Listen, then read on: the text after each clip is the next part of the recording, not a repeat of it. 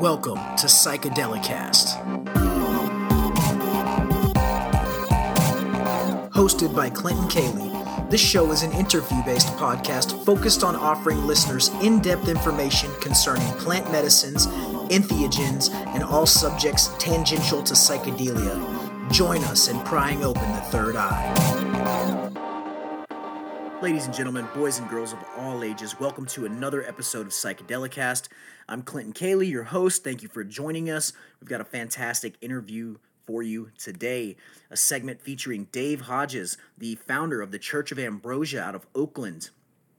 Dave is a cannabis patient, a high-dose psilocybin explorer, a plant medicine activist, and founder of Oakland's first and only mushroom church. As far as I'm aware, America's first and only mushroom church. In this episode, we'll discuss his life leading him to these mushroom experiences, his work with cannabis, the early founding of both mushroom and cannabis churches, his legal battles, both domestic and abroad, and what it's like to consume 30 grams of psilocybin mushrooms in a single session. Let's get into it after some housekeeping. Thanks, guys. Guys, I've brought this to your attention in earlier episodes, but our Instagram account, which I spent years working on and actually worked quite hard to build, was deactivated at around 2,700 followers. We are trying to rebuild an Instagram following as we appeal the decision to try and reactivate our account. Follow us on Instagram at PsychedelicastPod. You can also follow us on Facebook at Psychedelicast or on Twitter at Psychedelicast with 2 T's. If you're following us on social media, that's the best way to stay informed about the show, updates, memes, articles pertaining to science, medicine, psychedelics, cannabis, all things trippy. Follow us on social media to stay up to date with the show and what's going on in the psychedelic world. I'm pretty active on social media. I think you'll find our accounts to be informative and interesting. Beyond that, we do have a Patreon group for you guys to join, Psychedelicast Psychonauts. It's very reasonably priced at $3 a month. You're going to get a lot of extra content for your $3, several extra episodes a month. Those include the No Trip Sitters, which are generally more personal. They sometimes describe my own psychedelic experiences. I'm going to post one of those in conjunction with this for my Patreon patrons only. $3 a month gets you the opportunity to come on the show, tell your own psychedelic stories, be a part of a small but growing community of psychonauts and consciousness explorers and psychedelic enthusiasts. You're going to get all kinds of good content for $3. I think we're offering a really good value for your buck, and I don't think many other podcasts, let alone psychedelically centric podcasts, are doing anything like this, especially not allowing people to come on to the show and tell their own stories. So I encourage you to do that, www.patreon.com/psychedelicast. That is where you can join. Check us out there on Patreon. Become a Psychedelicast Psychonaut today. And if you're listening to this podcast, it would be a huge help if you would subscribe to the show on the podcatcher of your choice. Drop us a review, leave us some love, put some stars on it. We're available on all major platforms, so subscribe on whichever platform you are most familiar with and whichever one you prefer. You should be able to find our show anywhere. Share the show on social media. Share with your friends and family. Let's grow and support this project. I know that many of you already do. Thank you so much for that. To my Psychedelicast Psychonauts, you guys are amazing. Thank you so much for your monetary support and for, giving me another reason to continue this project, because a lot of the time when I don't feel like editing episodes, when I don't feel like recording, when I don't feel like interviewing, I think about you guys, and I know that I have to be consistent and deliver good content for you. So thank you guys so much. Let's move on. For those of you interested in my day-to-day life, you can follow that a little more closely if you care about that. If you don't, I totally understand, and I don't blame you. But I'm still here in Sao Paulo, Brazil. I almost made an impromptu trip back to Houston, Texas this week. We had kind of a rough day here, and I had thoughts of escape. And I actually went to the airport, but did not make my flight, and I'm glad that I didn't. Being out on the road and being here in Brazil is not always easy, but it is valuable, and I've fallen in love with someone here, and we're doing our best to make it work. I discuss these kinds of personal things a little bit more in depth in my No Trip Sitter episodes and with my Psychedelicast Psychonaut Patreons. If you care to follow along with my personal life, you can join us there and we'll get a little more in depth with that. All that being said, thanks again for joining us. Let's jump into psychedelic news and then we will do our interview with Dave Hodges, Church of Ambrosia. Thanks a lot, guys.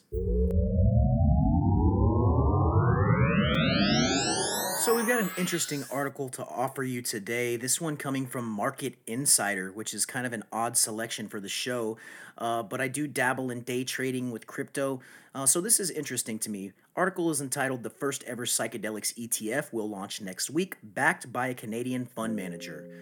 This article was written by Emily Grafeo on January 22nd, 2021. The Horizon Psychedelic Stock Index ETF, or PSYK, will begin trading on the NEO exchange next Wednesday. The first ever psychedelic ETF will begin trading on the Canadian NEO exchange next Wednesday, giving investors exposure to publicly traded companies focused on the development of therapeutic solutions that utilize psychedelics.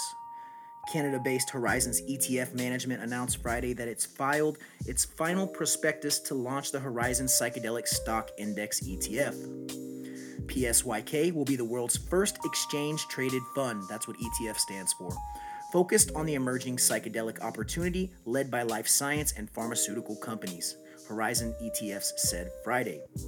Small studies have found that psychedelic compounds such as psilocybin, when administered in a clinical setting, have the potential to reduce symptoms of anxiety, depression, addiction, and post-traumatic stress disorder. PSYK will track the North American Psychedelic Stock Index, which is owned and operated by Horizon ETFs. German-based Solactive AG is the independent calculation agent for this index. Horizon's ETF launched the world's first cannabis-focused ETF in 2017, and CEO Stephen Hawkins says he sees many similarities between that industry in 2017 and the psychedelic industry today. After decades of restrictions, recent policy changes and exemptions in Canada and the United States have allowed for increased research in the therapeutic application of psychedelic compounds and the potential to create an entirely new marketplace for drugs derived from psychedelics, said Stephen Hawkins, President and CEO of Horizons ETF. In November 2020, Oregon became the first U.S. state to legalize psilocybin for therapeutic use. Proponents of the legislation say the bill will open the door for more research into psilocybin's therapeutic benefits. But researchers say state-level legislation won't make their efforts easier, and legalization is moving faster than science. So, kind of an off-kilter article for the show, but like I said, I dabble in trading, and it's information we need. Is it kind of scary? Yes. Once again, we're seeing the capitalization of the psychedelic experience. I don't know if that's a good thing or not. Part of me thinks yes, it is, because we're going to have science to back up what most of us already know from personal experience, and we're going to have a greater availability of these medicines for people who need them. So I see some positives, but I also see some scary aspects of that.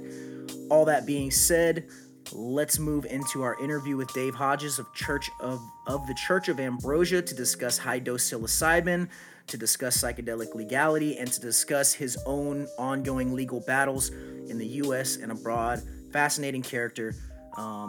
Super excited to have him on the show. Let's get into it.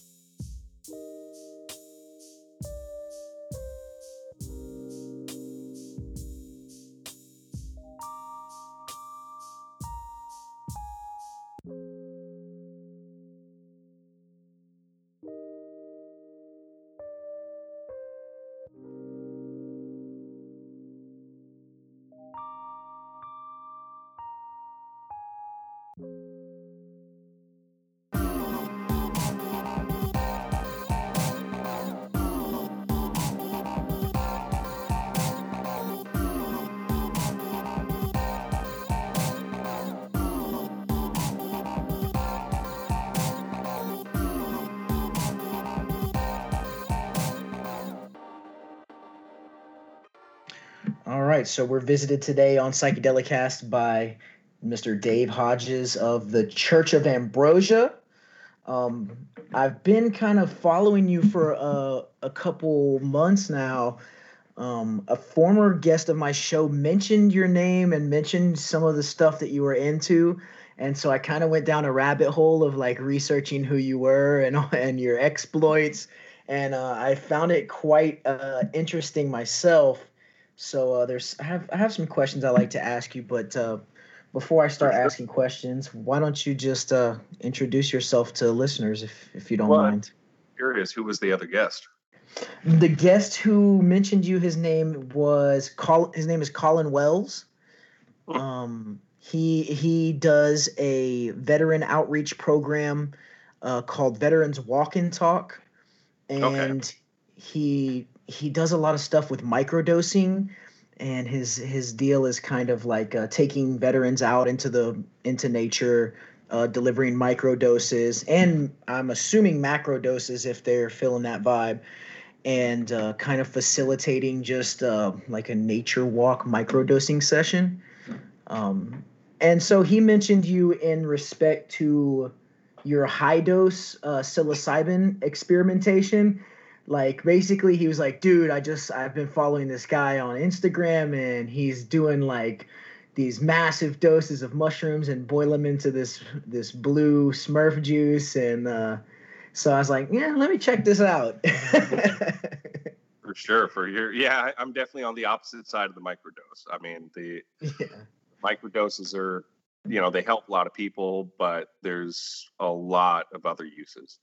But anyway, just to give you a little bit of background, um, I run a church called the Church of Ambrosia. We have a branch in Oakland called Zydor. Zydor was raided last year, August of 2020. Um, and we're open again, but we're in the middle of setting up a lawsuit against the Oakland PD who raided us. But what I do is provide access for people to these valuable. We got a vacuum there, um, and I lost. Low flying helicopter. I'm in Sao Paulo, Brazil, so weird shit goes on here, man. Crazy. Yeah. But anyway, we have a church that provides access, and I personally, about once a month, do a high dose of between 15 and 30 grams to try to understand religion and reality. That seems like a good way to like not understand anything, man. No, just that I mean, no, I find it fascinating, you guys who, and I want to talk about all your legal stuff because the high dose mushroom was what made me aware of you and your work. But then as I like went through more of your portfolio online, I was like, okay, this guy's doing some other really cool stuff too. Um, but I listened to guys like Kalindi EE or however you pronounce his last name, and actually my last guest right before you is a martial artist named Jason Toshi, and he wrote a manual for preparation for high dose psilocybin experiences geared specifically towards psilocybin. But even his high dose is like in the 10 to 15 gram range, which is still and for my understanding an ungodly dose because I've taken, I think my largest single dose at once was 5, and then I think I ate 4 more throughout the next few hours. So I probably consumed 9 grams with the full force of like 5 grams, and that Yeah. was just so astonishing. I just can't imagine going deeper. But then I drank ayahuasca later on in life, and that was even more so astonishing. So I was like, okay, there are levels of magnitude even beyond 5 grams. Um, Oh, but the there's a lot beyond 5 grams, and actually the interesting thing that you said about your other guest is 10 to 15. 15 seems to be a pretty much universal threshold where you start really seeing entities coming into the space. Let me give you the background of how I ended up taking 30 grams of mushrooms yes, because please do. I never thought I would be somebody that would be taking these large doses like this at all. I mean, when I started, I had no awareness of high dose mushrooms whatsoever.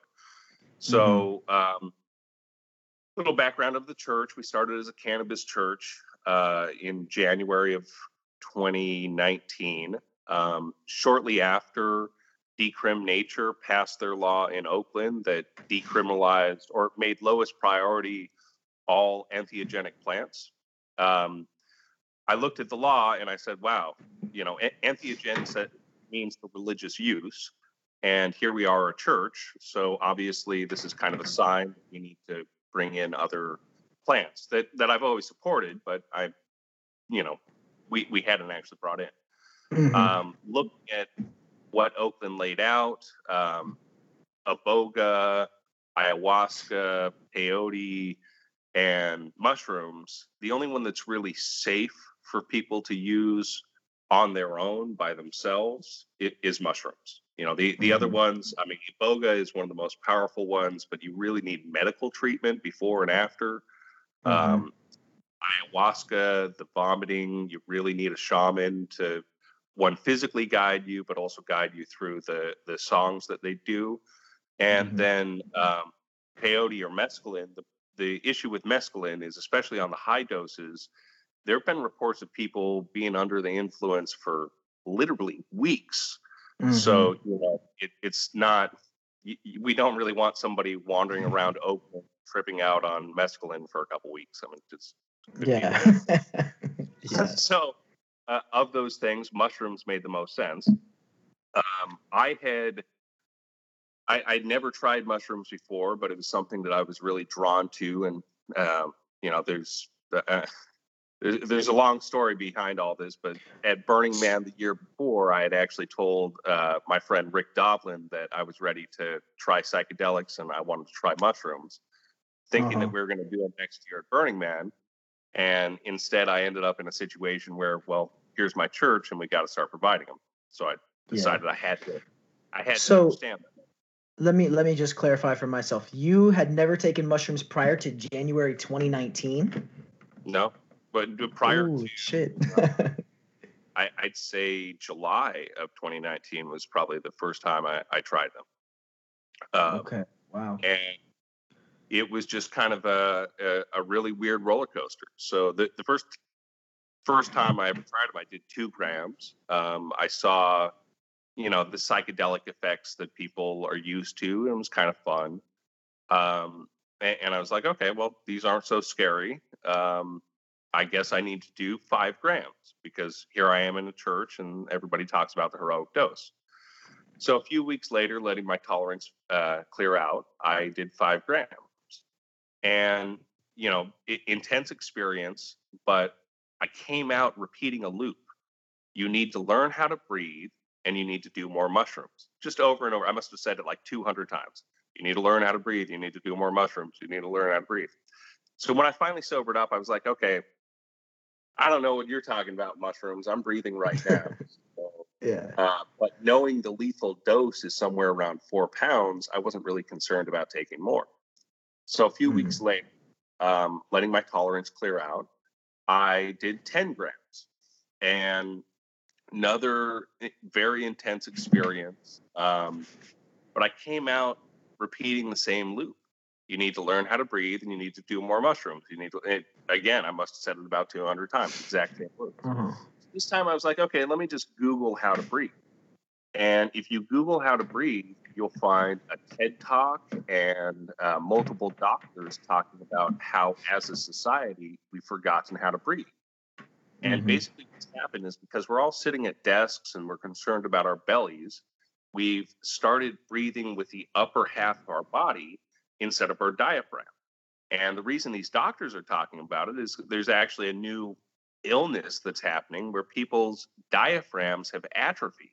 So we're literally having elderly or having breathing problems just because they stopped using the muscle they have to breathe with their whole life. I've heard this before. So I was one of those people. And that's where things got really weird for me. How did I know that I didn't know how to breathe? Because clearly after the first 5 grams, I was confident. Yeah, I'm breathing right now. What do you know, mushrooms? But the fact was I was breathing wrong, physically breathing. So the way I see it, there's only kind of two possibilities, and they're both pretty amazing. One is that the mushrooms help me connect with something inside myself that knew that I wasn't breathing right, that was then able to communicate to me in very clear language, you need to learn this. And if that was it, that would be pretty amazing. The other possibility, which is the one that I believe after all the high dose experience that I've done, is that there were guides on the other side, and they knew this was the very first lesson that I needed to learn moving forward before the work that I do. So I learned how to breathe, and I went back and did more mushrooms, this time 15 grams. This was another really intense experience, but this was the first time I started seeing entities coming through on the other side. This isn't blindfolded. This is walking around my house, or kind of walking around. Crawling. And actually seeing things that you wouldn't normally see them. And out of that one, I came out repeating another loop. There's more knowledge to spread, and you need to do more mushrooms. So at this point, I just done 15 grams of mushrooms, and I'm like, who the hell is doing this amount of mushrooms? What the hell's going on? I started Googling high dose mushrooms, and that's where I came across Kalindi E. So happened he was talking at a conference the next week in Portland, and I was able to go. So I went, I get to the conference, I walk in the door, the registration desk is to my right, and standing right in front of me is Kalindi. He's the first person who says anything to me, and he thinks he recognizes me. Right, so just mind blown. Yeah. But that was a really good conference, and was all about the spiritual use of plants. It really could have just been completely set up for me. But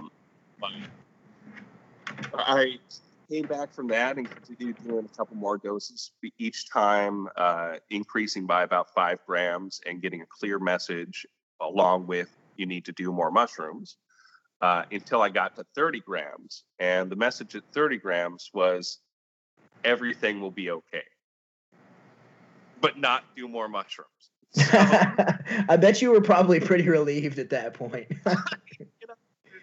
I definitely was. So, since then, I've sat for somebody doing really, really, really high doses. The highest dose was 146 grams. I think I saw you with your preparation on Instagram, if I'm not mistaken. I think I saw that there. I was like, what the fuck? Yeah. And he's still alive. His journeys are his own, and it's really private, but I was here to witness it, and he did it in 2 doses. After coming out of one, going and drinking the rest of the tea. But for me, the comfortable, I mean, I can't even really say comfortable, because some of these are the most terrifying experiences I've ever had in my life. But the comfort zone is in the 15 to about 25 range that I do my work in. Wow. So I'm curious to kind of get I mean, I know some of these things are so, just from my own high dose experiences, I know that some of them are super ineffable, but I would assume that a dose this high of psilocybin would be almost to the point where your responsibility in the journey would be taken away. It almost seems like it would just be, you can't. On a lower dose, you have the opportunity to get scared, to struggle, to fight back. But I feel like once you pass into these really high registers of psilocybin, I feel like most of your own control or semblance of manipulation is going to be taken from you. Am I on the right track there, or is it?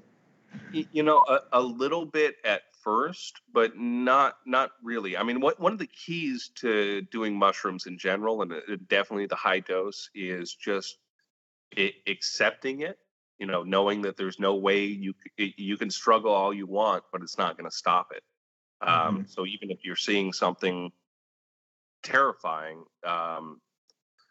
if you try to jump out the window, it's not going to go away. It's very, very important when you're in these high dose spaces that you understand. You just but the as you do more work with these, you gain more and more control. In the last dose that I did a few weeks ago, I was walking around my house using my phone, not using my phone to like call people, but as a tool to record some videos. And at one point, the interface changed on my phone, and I was hunting fourth dimensional aliens with the technology. So, sounds about right. Yeah. There. As you become more skilled in using these high doses, there's a whole nother level that starts happening. And a lot of that's what Kalindi used to talk about. I mean, unfortunately, he's passed away now, but he was doing the high dose work for over 40 years, which we lost a very important person when he passed away. I agree. I felt the same way. Although I'm not one of a member of this initiated group of high dosers in that aspect, I always found not only his high dose discussions fascinating, but I really found fascinating his work in as far as like as the inner city went. He was really into like urbanizing the psilocybin experience, and all his martial arts stuff and all of his kind of ties to mythology and things. I found him just to be a fascinating character. And yeah, I really think we lost somebody with a lot more information for us to give us, but maybe we can tap into that in some unconscious realm. Fortunately, there's a lot of recordings out there of what he did. So there a lot of the knowledge isn't totally gone with him passing. And when you get into the work in these higher places, the possibility of going and visiting Kalindi on the other side and asking him things, I mean, that's a real experience that you can have with these high doses. It takes work. You're not going to just the first time you do it, be able to control it and be able to guide where you're going. But there is a lot more to the mushroom when you look at these higher doses, for sure. So I'm also interested in this. From looking through your online presence, it looked to me like you were a pretty high dose cannabis guy too. Were you utilizing pretty high doses of cannabis? Yeah, I smoke a lot of weed. That's a way to say it. Yeah. Yeah. My tolerance has gone down a little bit, but at my height, I was smoking about 2 ounces a day. Holy shit. That's pretty impressive. Yeah, man, and it's odd. I've had some very profound, and I'm sure you have too, if you're smoking that much and using edibles and using concentrates and things like that. I've had some pretty profound experiences with just cannabis, and I've had some pretty terrifying experiences with just cannabis as well. Particularly high dose, it tends to make me very like self-analytical and very introspective, and kind of some points pick myself apart really. And that's a useful tool for sure. Sometimes I think maybe my personality is to go a little overboard. But do you think that there's a correlation between your high dose cannabis use and your interest in the high dose mushroom experience? Are you just kind of like an extreme person, or where is that coming? I wouldn't necessarily say that, though. I could see how you could draw that conclusion. But actually, I really want to touch on what you just said, because to me, and one of the things that I talk about in the church, that is the religious use of cannabis. It's activating your inner eye. And the very first time somebody described this to me was basically what you just said, is every time they smoked, They felt like there was a giant inner eye looking in on them and telling everything that's wrong with their life. Well, that is the religious use of cannabis, is using that inner eye to both examine yourself and other things around you, and religion. And that's where the work that I do kind of ties mushrooms and cannabis together, because with these high dose mushrooms, you get what can only be described as spiritual visions. You meet entities, you get a ton of information in a relatively short amount of time. So the mushrooms really show you, where cannabis lets you think and try to understand that. So combining the two, you have a high dose experience, and then in the what people would describe as the integration phase is when I use the cannabis to kind of understand what I just saw. Very interesting. Very interesting. You said something earlier about utilizing psilocybin as kind of a tool to examine religion. Um, can you speak on that a little bit? What do you think is the correlation between these? Let's see, how can I frame this question? I've met a lot of people who are experienced psychonauts who still hold to the fact that this is just a chemical interaction that's taking place in your brain. It's all happening in your head. There's no literal spiritual significance, although you may be having the experience of some kind of spiritual sensation or spiritual experience. Um, and then there are people like me who I held that belief for a long time until I had an experience that I couldn't quantify any other way. It made no sense physically. It made no sense logically. It only made sense to be some kind of otherworldly interaction. And I've had that experience for the first time several years ago, and since then I've had it a few times on various substances. Do you think that these psychedelics are opening a gateway for us into that? Well, what is the relationship between the psychedelic and a religious experience? Yeah, well, okay. So let me just break a couple things down. So, if somebody considers themselves a psychonaut, which, I personally don't consider myself a psychonaut. But if somebody considers themselves a psychonaut and doesn't view this as religion, my gut says they haven't gone deep enough. Because if you go deep enough and you see these entities appear and have conversations with you, and these intense spiritual visions, it's pretty clear that this is where religion came from, right? So as we were evolving, our ancient ancestors, monkeys, would have found these mushrooms, and there's, I think it's something like 43 or 45 species of primates that today eat mushrooms. So there's no stretch in between. Oh, do monkeys actually eat mushrooms? They do. So as we were evolving, we would come across these mushrooms, and if you're a hungry monkey and you find some tasty mushrooms, you're not going to just eat one, or you're not going to just eat a little cap. You're going to fill your belly with them.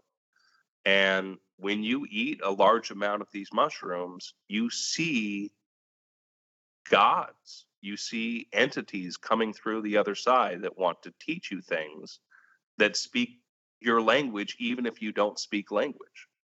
So the likelihood that our ancient ancestors would have had these experiences, and this is what allowed us to believe that there is something more to this world, there's no doubt in my mind that is where religion came from.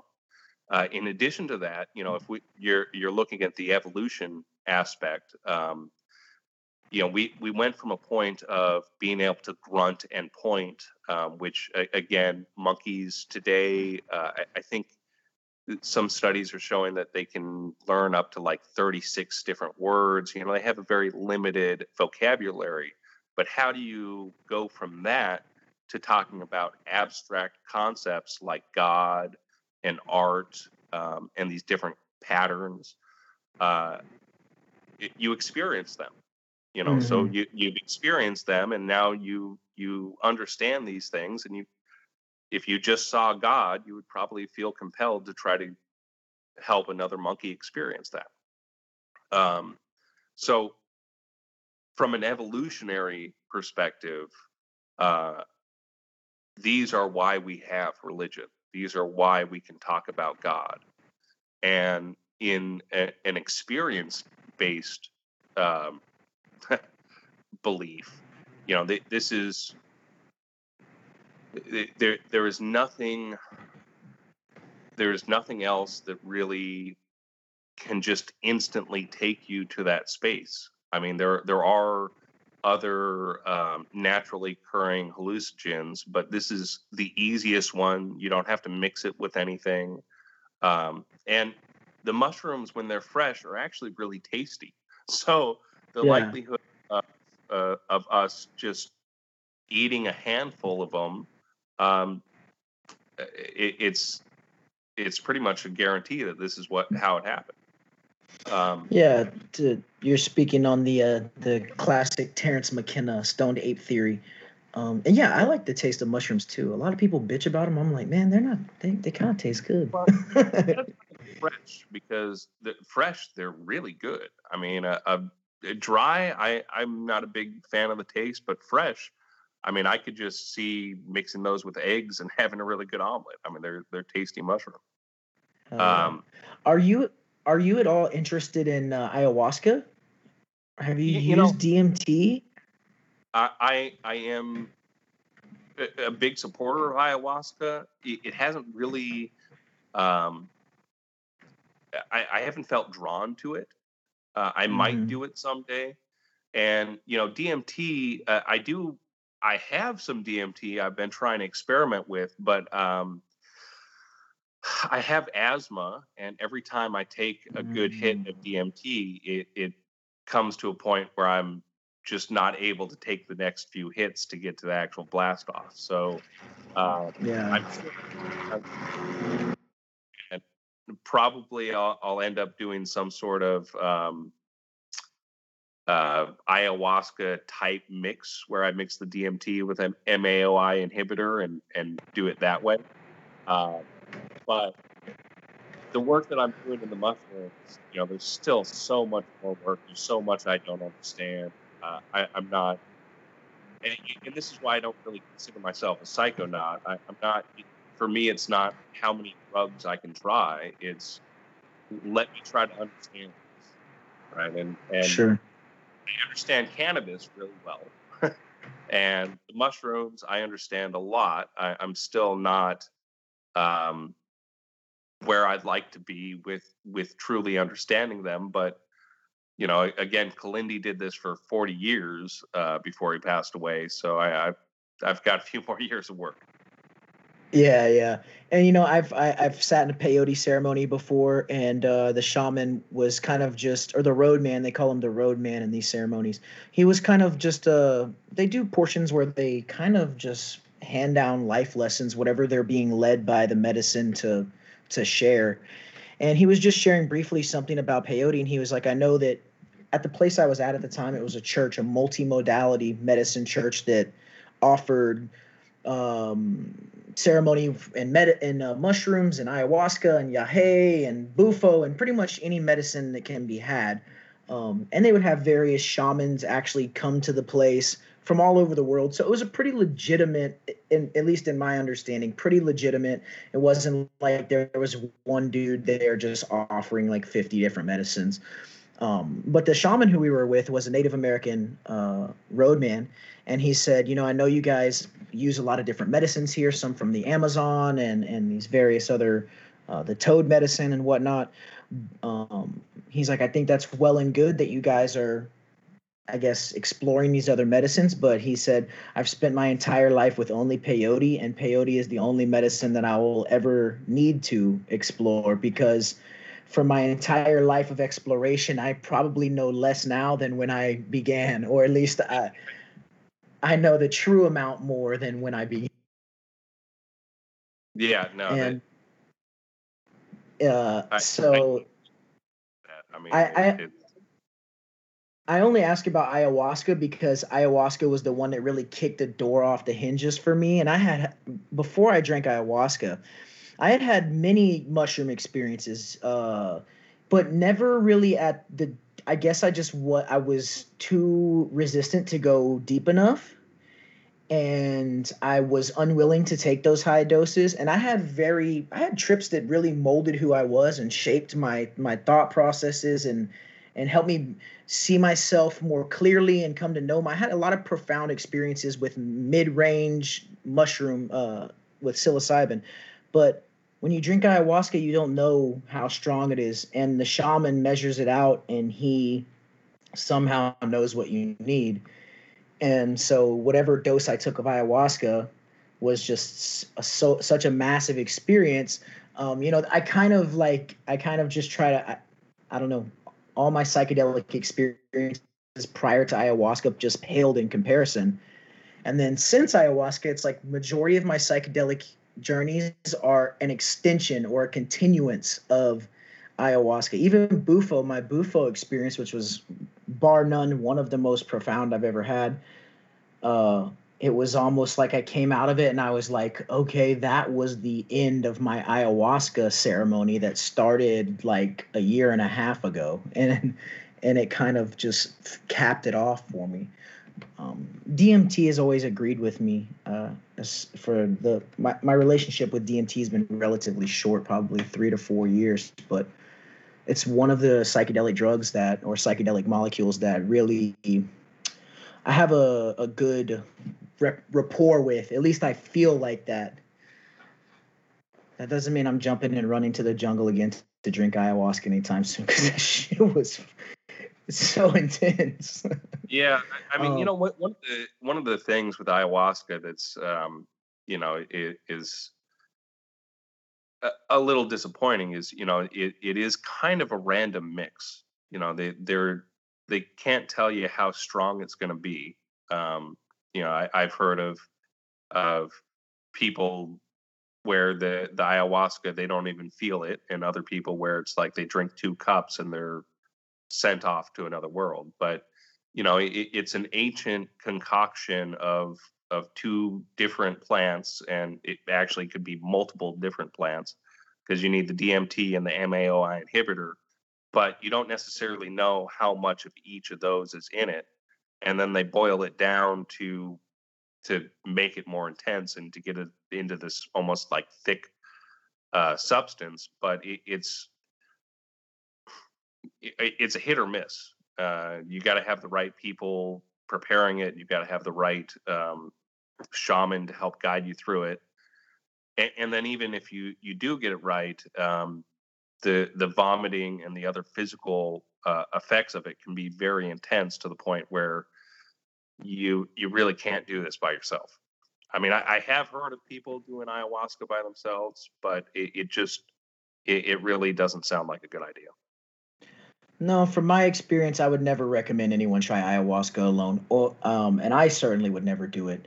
And that's not just to say that, like, for me, like getting up off the floor was not an option.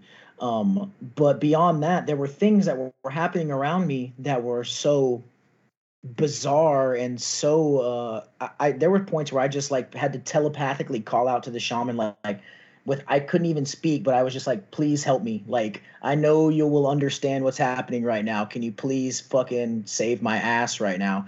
And he would do this like breathing exercise thing in my direction, and he would finish with like this like sound like a sword coming out of a sheath, like a and like whatever this, like there was just a point where this demonic like evil shit was like converging on me, and he did this little breathwork thing with the sword thing at the end, and it just dissipated, and it was like we were on to the next thing, which the intensity didn't slow down. But there were just several times where if that shaman wouldn't have been there, I don't know what was going to happen at that point, because I just said, hey, look, man, this ain't my cup of tea right here, I need you to help me. And he did. Yeah, well, and that's one of the things with high dose mushrooms too is you're on your own, so you have to, if you are going to try these high doses, you have to you have to be able to get through those sort of experiences on your own, which, is easier said than done. But everything has to do with mindset, knowing that you're not going to die. You might be seeing some truly horrific things, but there's a reason why you're seeing those. You need to understand, and you're not going to die. This is something that you need to get through. I don't really like talking about the details of a lot of my journeys, but there are a couple that I have, and one of them was a journey that I took basically right after we were raided at the church in Oakland. And during that one, a lot of things happened, but the most terrifying part was when a demon started materializing through my floor. I look at it and say, "Am I supposed to fight you?" It looks at me and it grabs me and pulls me into another dimension where I am with Satan, watching him design his own reality. So to say that was terrifying, is kind of an understatement. Yeah, that's bonkers. But, when you get into what I'm doing is really trying to understand religion. So here I was getting communication to try to understand this entity that represented itself as Satan, and what it did and why it's doing it. If that's not religion, I don't know what is. Now, I'm not saying that, I started worshiping Satan after that, but trying to understand what led us to believe these sort of things and what might really be going on, because I actually believe in basically all religions now, in different ways, but any religion that is purely based on doctrine has lost a lot. And you look at one of the biggest ones, Christianity, and they went from, depending on what research you want to do, there's some research that says the early Christians were actually using psychedelics, and it was only when the Roman Catholic Church took it over that they switched over from this direct experience of God to, no, this is what happened. You either believe what the Romans say or you die, right? And we've lost a lot of knowledge in that happening, between what the church won't let us see and what the church, the war on drugs was basically started by the Catholic Church. The witches and the pagans, they were people using these sacraments to understand and experience their religion. And this was a problem, because if you can experience the religion, you might learn something that differs from what we're trying to teach you. So there's a lot more that I have to learn, and there's a lot more. Sure. But kind of in my perfect world, I'd love to see entire colleges set up to the religious studies of really psilocybin, but all the different plants. I mean, I think that there's a lot of knowledge there that we have lost as a society. I agree, and I think a lot of that is the fear that the religious that these religious cults have bestowed upon us. Because I was raised in a very strict religious upbringing, very right-wing conservative, like Southern Baptist version of Christianity, which is one of the most stringent and bizarre versions of Christianity there is. Like, just for instance, my current girlfriend here in Brazil, I was explaining to her just kind of things that in my upbringing were very normal to me, like how people speak in tongues and how people have these like bizarre moments of almost where they have almost like a spasm, or they cry, or they laugh, and it's like a psychedelic experience almost. It looks like, if you've ever seen someone have an intense psychedelic experience, you can see a lot of these same things happening. But when I was just generally explaining to her some of the things that happened in my church, which were very commonplace to me, she was just blown away. She couldn't believe like how to her it was the most bizarre thing in the world. And I say that just to get around to the point that in this religion that I was raised in, it was everything was secondhand. Everything was not only from a secondhand book, but it was every person who was in a position of authority or who was preaching or teaching had a different view on the exact same fragment of scripture. So some person could teach you one thing about this tiny fragment of scripture out of context in the first place, and then another person later in the day could speak on the same exact fragment of scripture out of context and have a completely different iteration of what they're saying. So for a grown adult, that's confusing. As a 8 to 12-year-old child, it's extremely it's impossible to navigate that versus reality.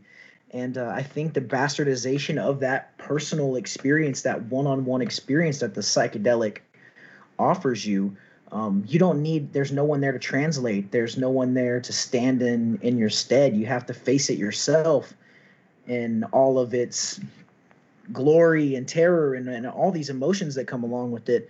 And now I feel like they just want to give us this dumbed down version, because I don't know if it's the establishment wants to maintain control, or if it's that people are just too scared to do it themselves. Well, I mean, there's definitely a little of both, but where it started with Christianity. I mean, Christianity has really been probably one of the worst things to happen to humanity, because of what's the knowledge that's been destroyed by the Catholic Church. Basically trying to cover up other religions. I mean, that's really the facts. This isn't an opinion at this point. They would go into cultures and they would see that these people were following other religions, and they would say, well, that's all devil worship, and they'd burn the books and they'd kill the people that resisted, and everybody else would be forced to become a Christian. So that for me, that's one of the big issues with a lot of these religions is if you've experienced what I've experienced, you could never imagine a religion saying you needed to kill another person or force that other person to believe what you believe. That's just completely wrong. But that's what Christianity did. So now we're at this point of you just look at Jesus. What's the truth behind that? Because supposedly the Romans crucified him, but then the Romans are the ones who went around killing people if you didn't believe in him. Yeah. Where's the truth? Really in that situation. And if I don't know if you've seen the book The Immortality Key. But you were I was about to bring that up because I was like, if he hasn't read The Immortality Key, he needs to read it. When I read it, I was like, whoa, you're describing what I've been experiencing. This is exactly the truth. That there is a way to experience death before you die, which when you're talking about high dose mushrooms, that's definitely something that's there. And that's definitely something, I mean, I've experienced death more times than I can count at this point. Mm-hmm. But to experience the other side before you go there is extremely important. And, there are religions that do it to this day through meditation and through other practices. But if that's not a component of the religion, actually experiencing and starting to understand and connect with yourself that exists outside of time, you're missing something. You're missing something big.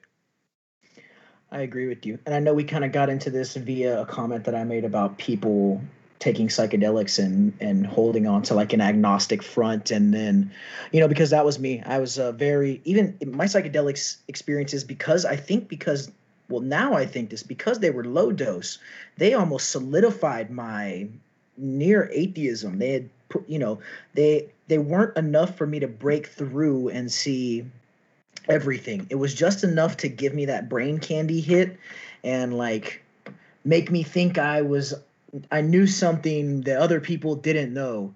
And just kind of that ego build because the doses were too small. And then when I finally hit these threshold doses that really several experiences that really destroyed me and tore me apart and then reassembled me, that I realized my way of thinking was flawed and that I had been wrong, and that I just wasn't right about a lot of core tenets of reality. And those I've explained all those many, many times on the show, so I won't go into them. Before I let you go, if you've got a few more minutes, I'm kind of interested to talk about your legal battles and the rating of your church and things like that, because I think that's information people would be interested in as well. I know that you were arrested once abroad, and you've had some other issues there. You want to speak to that at all? Yeah, I'm somebody that apparently likes to fight governments. I mean, that's been my thing for a while. I opened the first cannabis club in San Jose in 2009, expecting to get raided and thrown in jail. The first time I was ever raided for anything was the raid on the church in 2020. But I've been doing this for a long time. The case in the Czech Republic, which is what you talked about being arrested abroad, that was another really long story. But long story short, I was caught with I think 18 grams of cannabis that I had brought with me from California. I'm a medical patient, and they have medical marijuana laws out there. And there was a big festival called CannaFest that goes on every year. And I had been to it a bunch of times. I was just, honestly, I was hung over from the night before. Trump had just got elected, and my friend took me out, and we drank way too much. So I wasn't thinking straight, and opened my jar of cannabis, and a cop walked up. And he's like, "Big problem." I'm like, "This is my medicine." So that started a case where I because they have medical marijuana laws, and I was a medical patient, I demanded my medicine back. 4 years later, just a few months ago, we finally got the decision from the Supreme Court out there saying that I shouldn't have been punished for a crime. You shouldn't have taken my medication. It is my human right to have my medical cannabis in the Czech Republic. So again, 4 years of legal battling, but we won. And what that means is that if you are a medical cannabis patient from anywhere in the world, and you can prove it, and you're in the Czech Republic, and you have your medical cannabis that you brought with you from that other country, they can't do anything. They shouldn't do anything. Wow. Obviously that's for very specific cases. You've got to have your medicine with you. You have to have brought it. And it is legal for you to have your medicine in the Czech Republic. That's got to be a pretty scary situation to be in the first place, I would assume. I don't know what their drug laws are like in the Czech Republic, but it sounds pretty scary. Yeah, the problem was the amount that I had. The amount, the way their drug laws work. Actually, the Czech Republic had some of the best drug laws in the world for a long time. It used to be you can have less than a lot was the original language of the law. That's how. As long as you didn't have a lot, as long as you have less than a lot, then you're fine. but that obviously wasn't working so well. So they changed it, and currently they have like a limit to everything. Like you can have 10 grams of cannabis, you can have like 4 tabs of acid, you can have like 3 ecstasy pills. These are the exact right amounts, but you can find it on the internet. There's like a list of how much of each drug you're allowed to have on you. Yeah, it's the same. It's the same in Mexico. I spent a month in Mexico a couple months back, and I had heard something about it on the news, drug legalization, and then I was in Mexico, and I was interested in utilizing some drugs. So I was like, well, let me see which ones are legal and how much I can have, because I don't want to go to jail in Mexico. Yeah. Well, and I really didn't want to go to jail in the Czech Republic, and that was a potential consequence. But fortunately, that was also something the very first judge threw out. So it was there was no chance that I was going to jail. But it was about a $2,000 fine, and they were going to banish me from the country for like 5 years or something like that. Jesus Christ! So did you get your nugs back? No, I haven't yet. But what I'm still trying to do is actually get all the money I spent on fighting the case back, because I should be able to do that.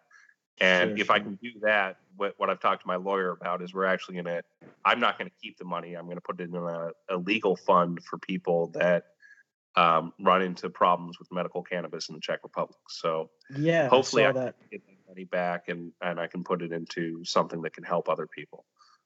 Because just because I won the case doesn't mean that the average cop on the street is going to know about it and is going to do something different.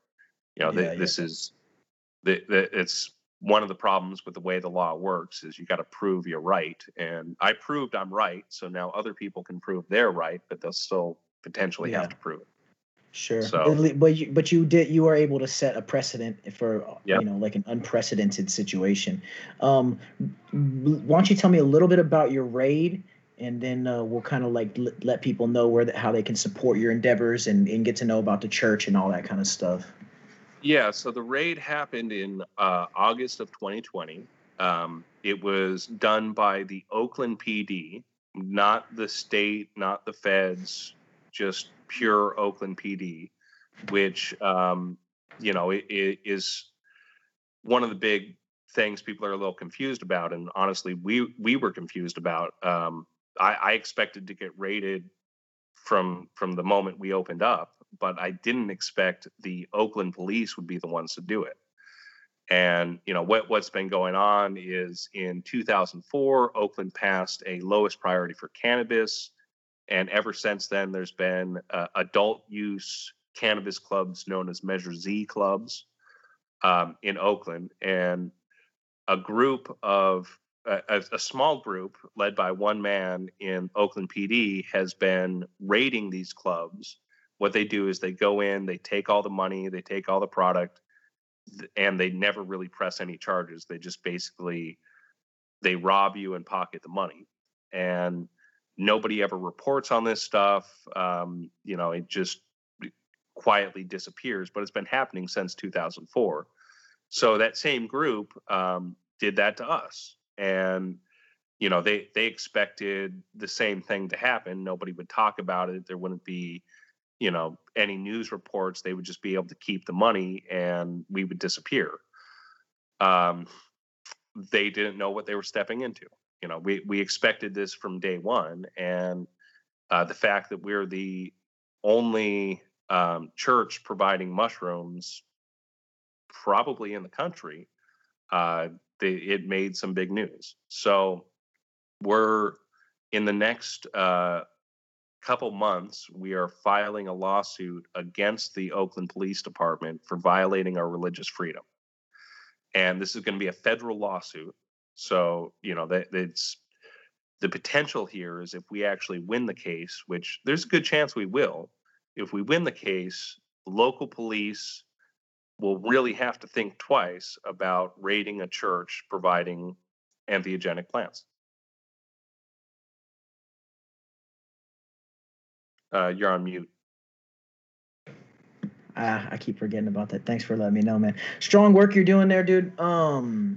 Yeah, I read up on some of your stuff, and I think you're doing a really good work that a lot of people, a lot of people, myself included, are happy to have these experiences, and maybe even, with my platform, I share things about them more so than the average psychedelic user. But a lot of people aren't willing to go into these high dose psilocybin experiences, let alone battle the government of the Czech Republic and the United States government. So that's there's a lot to be said there for you as an advocate for these plants and these medicines. So I appreciate your work, man, and I'm going to be paying attention, and I really hope that pans out. And I think it will, because I think it's the right thing. So, I'm only doing it because I believe it's the right thing.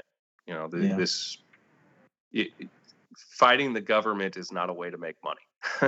Yeah, there's definitely people that have looked at what I'm doing and try to say that that's the only reason we're doing it.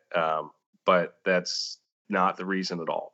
The goal is to provide access to these and make sure people have protection using them, because it's, as far as I'm concerned, the mushrooms are where religion came from in the first place. They are the most true part of what religion really is. And they need to be used, and they need to be studied, and people need to have access to them. I agree. And, I can only imagine and envision a future where more people are utilizing these medicines and coming to these understandings about them, and what that would mean for law enforcement in general, and the political climate of America in general.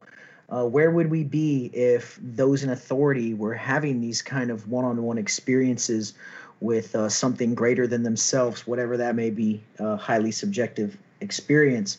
But I don't think it's a stretch to say anybody taking these higher doses are going to be reaching a point, a source greater than themselves. I know that I have, and it sounds like you have as well. So I look forward to that day and hope that maybe we're seeing through these kind of actions that you're taking, maybe through platforms like this podcast and this whole kind of psychedelic third wave, that maybe we're going to see a world like that slowly begin to come to fruition. And it seems hopeful right now. So I'm pretty excited about that. Yeah, me too. Really, if everybody in the world could truly understand that we are all one, the world would be a much better place. There is no difference between race. There is no difference between political thought. There's where you grew up in the world. We're all part of the same thing, trying to understand what it is. Yep, I agree with you. Why don't you tell listeners here where they can follow you on social media, where they can support the church, where they can find out more information, just anything that you'd like people to be able, anywhere you'd like people to be able to find you at. Well, you can, I do most of my posting on Instagram. Eventually I will move over to Twitter, but Instagram's kind of a smaller, safe place for me. And that's Dave Hemp. So at Dave Hemp. And you can find our church in Oakland at zidedoor.com. That's like side with a Z, Z-I-D-E door.com. And our GoFundMe is also GoFundMe/ZideDoor. We will be filing suit really soon, and it's going to be expensive. I'm not counting on people's donations to make it happen. We're going to make it happen no matter what. But, the estimates are that it could take up to 4 years and cost somewhere around $4 million. So holy fuck. Okay. It's not easy. It's not cheap. It's not quick. But I'm committed to making it happen. And it's something that I believe in more than anything else. So, yeah. Dave Hemp on Instagram, zidedoor.com, or GoFundMe/ZideDoor. Yeah, thank you, man. And I will make sure that I post all those links and show notes when I promote all this, so that it's at least put out on and all the platforms that I have access to. Dude, Awesome. oddly enough, right after I started following you, my Instagram got deactivated. It's probably your fault, man. Yeah, Looking at the guy doing too many mushrooms. yeah, right. After all the crazy shit I posted on there, it was probably you that got me kicked off. No, I'm just kidding. Well, Dave, it's been a pleasure chatting with you, man. I'm gonna keep watching because I think you're doing some really good work. I appreciate the work you're doing, and not just your work, but the high dose stuff is super interesting, man. Keep at it. You're a brave man. You're going places where no one's gone before, So there's something to be said for that. Yeah, thank you. Yeah, thank you, man. Take good care of yourself. All right. Ladies and gentlemen, Dave Hodges of the Church of Ambrosia. Thank you so much for coming on the show, Dave. Like I said, another great interview, another fascinating character. I love doing this, dude. I love interviewing these people who are on the, even in the psychedelic community on the fringes. And I don't mean that in any negative sense. It's just that this guy is starting churches and fighting legal battles and taking 30 grams of mushrooms at a time. Like, just a metaphysical and a psychedelic badass and warrior. So thanks, Dave. Really cool dude. You can follow him on social media at Dave Hemp. That's Instagram. He's also got a website for the Church of Ambrosia. I believe it's Zide, Zide Door. I'll link all this in the show notes. He has a a link I'll drop in the show notes, and it has articles of him, his legal battles, uh, all of his activism stuff. He's got it pretty well put together, so I'll link that for you guys. With all that being said, we really appreciate you joining us for another interview segment of the show. Let's do our quote and get on out of here. We'll leave you with this gem from one Jerry Garcia today. To get really high is to forget yourself. And to forget yourself is to see everything else.